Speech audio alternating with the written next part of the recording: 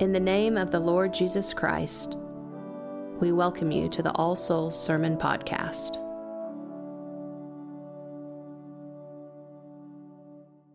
In the name of God, the Father, the Son, and the Holy Ghost. Amen.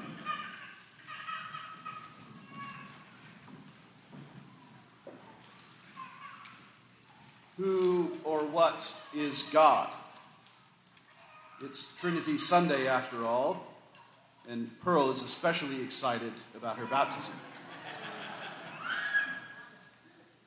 Each Trinity Sunday, our readings often include explicit references to God the Father, God the Son, and God the Holy Ghost, with the implicit challenge for the clergy to try and explain the triune God. This is part of the reason we often assign this sermon to seminarians and curates. Personally, I'm going to choose to avoid all of the random analogies that get used to try and explain the Trinity because they all fall apart at some point. Instead, I'm going to allow our reading from Revelation to give us a glimpse of God and his character. This addresses a more basic need, in my opinion, because whether you are in the midst of a time of personal darkness and grief, or if you are enjoying the many and various joys and pleasures of life, we all can use a good reminder of God and his transcendent nature. Hearing who he is and what he is beckons us both out of the darkest prisons and away from the fleeting pleasures toward a more lasting hope and joy that can hardly be imagined or described. In our reading from the 4th chapter of John's Revelation, we have an image and a glimpse of God on his throne in heaven. As the passage begins, we see a door being opened into heaven, from which a voice like a trumpet calls unto John and says, "Come up and see." The voice he hears is most likely that of Christ, the one like a son of man whom John has already encountered in the 1st chapter of Revelation. For it is indeed Christ who opens the door to heaven to you and to me and to all people. And through John, his servant, he invites us all to come up to heaven and see. The focal point of this vision is a particular throne and the one who is seated upon it. Surely this is the presence of God, likely God the Father. We get no description of any face or any other features of a man. Rather, John can say that to look upon this being is like looking upon radiant gemstones. The blue or green of jasper, reminiscent of water and of God's life-giving and sustaining nature. The sardine stone has nothing to do with little fish, but rather is a fiery red gemstone, elsewhere called carnelian, which may remind us from Deuteronomy that God is said to be a consuming fire and a jealous God. Even the throne itself is enclosed by an arc of color that John can only describe sort of like a rainbow, but looking like an emerald. The Father and his throne is radiant and precious. It can hardly even be imagined or looked upon. And on it is the one who has authority over life and over judgment. He is central to the scene in heaven and also to our daily life and faith. We ourselves put our hope and trust in him to sustain life and to judge rightly, both now and forever. John briefly turns our gaze away from the throne to 24 elders who themselves are seated on thrones. Being two sets of 12, many of the church fathers understand these 24 to be the heads of the 12 tribes of Israel and the 12 apostles, representing then the people of God in both the Old and New Testament. These are elders or presbyters, and they reign with God, as noted by their seating on thrones and the golden crowns which are upon their head. Their white raiment indicates purity and a close walk with God in righteousness.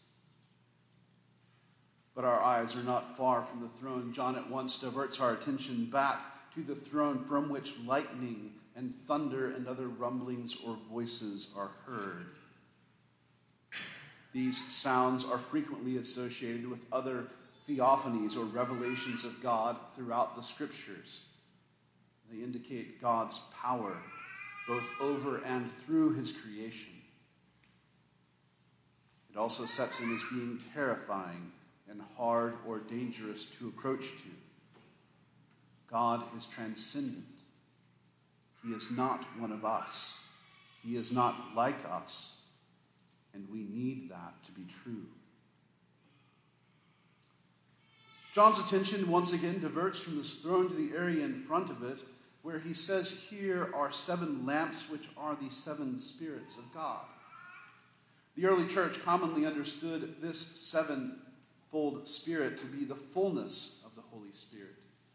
And it may even import into the understanding of the spirits in Isaiah chapter 11, where we read of the Spirit of the Lord, the Spirit of wisdom, the Spirit of understanding, the Spirit of counsel, the Spirit of might, of knowledge, and of the fear of the Lord.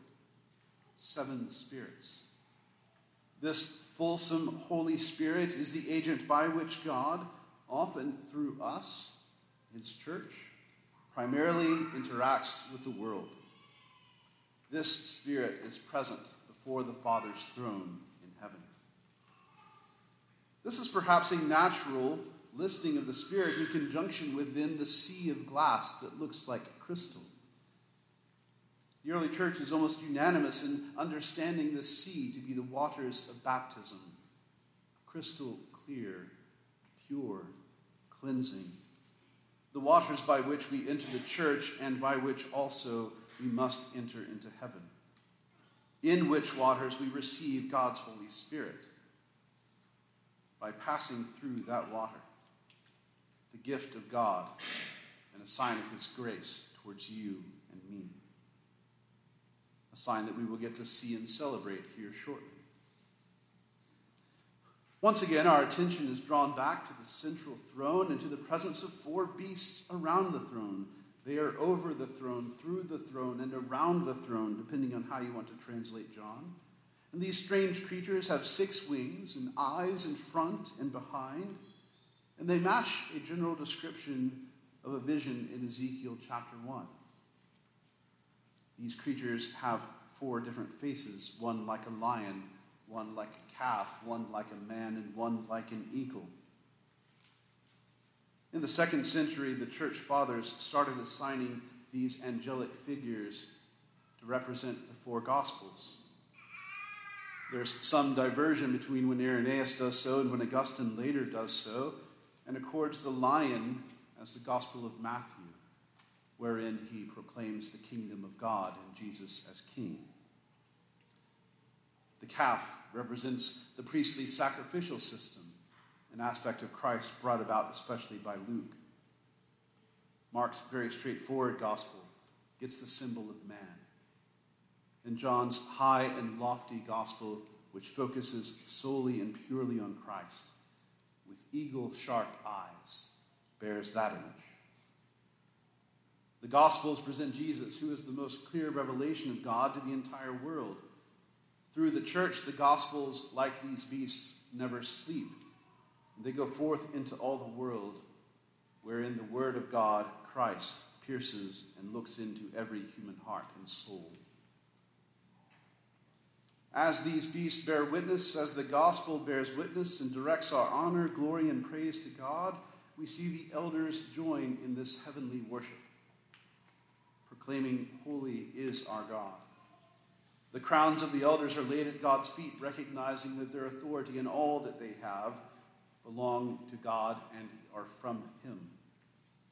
God, the Creator, is alone worthy to receive glory, honor, and power, and all of creation worships him, beckoning us to do the same.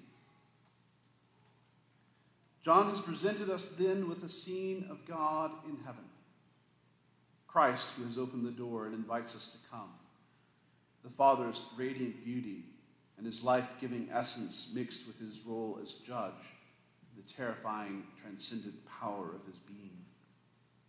We witness the Spirit of God in the midst and enabling the various ministries of God. We see all creation worshiping before the throne, worshiping the Father, the Son, and the Spirit. This image of God is sure and it is fixed. It provides hope and light when we are in darkness, and even in our most precious and joyous moments. It beckons us to realize that those moments here on earth pale in comparison of knowing God and what we will experience in heaven. So my prayer for you today is that God would strengthen you and enable you by his Spirit to see his beauty and his radiance and his gift and his invitation beckoning us to him. That he would enable you to worship and rejoice in the gift of your salvation, all bought and paid for through the sacrifice of Christ. In the name of the Father, the Son, and the Holy Ghost. Amen. Thank you for listening to the sermon podcast of All Souls Episcopal Church. For service times and more information, go to allsoulsokc.com. God be with you.